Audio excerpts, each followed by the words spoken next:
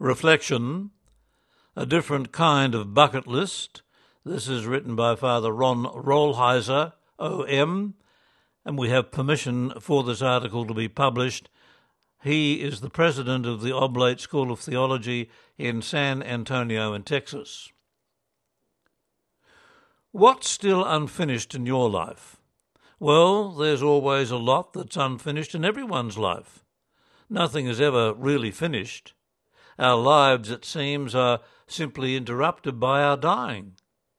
Most of us don't complete our lives, we just run out of time. So, consciously or unconsciously, we make a bucket list of things we still want to see, do, and finish before we die. What do we still want to do? A number of things probably immediately come to the fore. We want to see our children grow up. We want to see our daughter's wedding. We want to see our grandchildren. We want to finish this last work of art, of writing, of building. We want to see our 80th birthday. We want to reconcile with our family. Beyond these more important things, we generally have another list of things we were too busy, preoccupied, or economically disadvantaged to do earlier in life.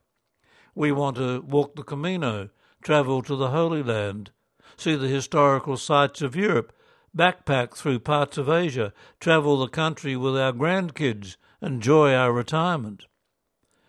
But in fantasizing about what's unfinished in our lives, there's the danger of missing out on the richness of what's actually going on in our lives and our real task in the moment. The better question is, how do I want to live now so as to be ready to die when it's my time?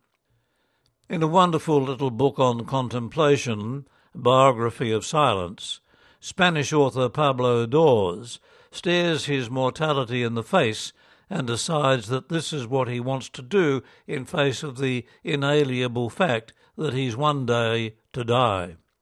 Here is his bucket list. I have decided to stand up and open my eyes.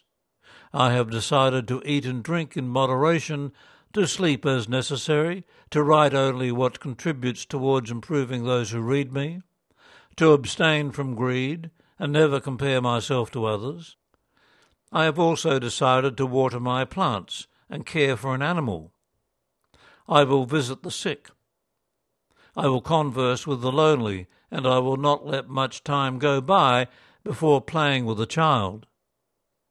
In the same manner, I have decided to recite my prayers every day, to bow several times before things I consider sacred, to celebrate the Eucharist, to listen to the Word, to break bread and share the wine, to give peace, to sing in unison, and to go for walks, which I find essential, and to light the fire, which is also essential, and to shop without hurry, to greet my neighbours even when I don't like seeing their faces, to subscribe to a newspaper, to regularly call my friends and siblings on the phone, and to take excursions, swim in the sea at least once a year, and to read only good books or reread those that I have liked.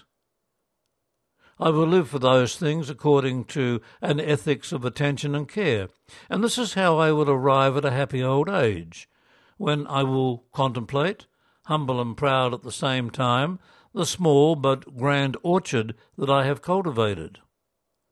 Life as culture and cultivation. Life as a culture and cultivation. I am a 2-time cancer survivor, and when first diagnosed with cancer, the prognosis was good. I had a scare, but time still stretched out endlessly before me.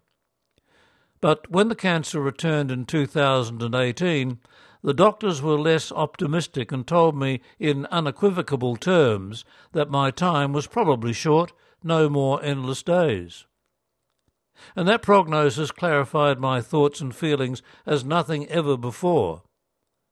Stunned, I went home, sat down in prayer, and then wrote this mini creed for myself with a different kind of bucket list. I am going to strive to be as productive as long as I can. I am going to make every day and every activity as precious and enjoyable as possible. I am going to strive to be as gracious, warm and charitable as possible. I am going to strive to be as healthy as long as I can.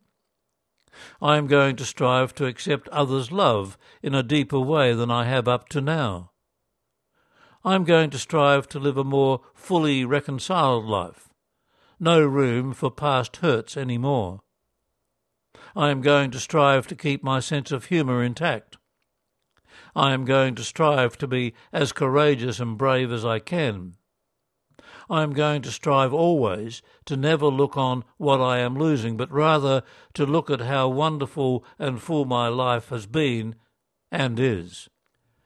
And I am going to daily lay all of this at God's feet through prayer.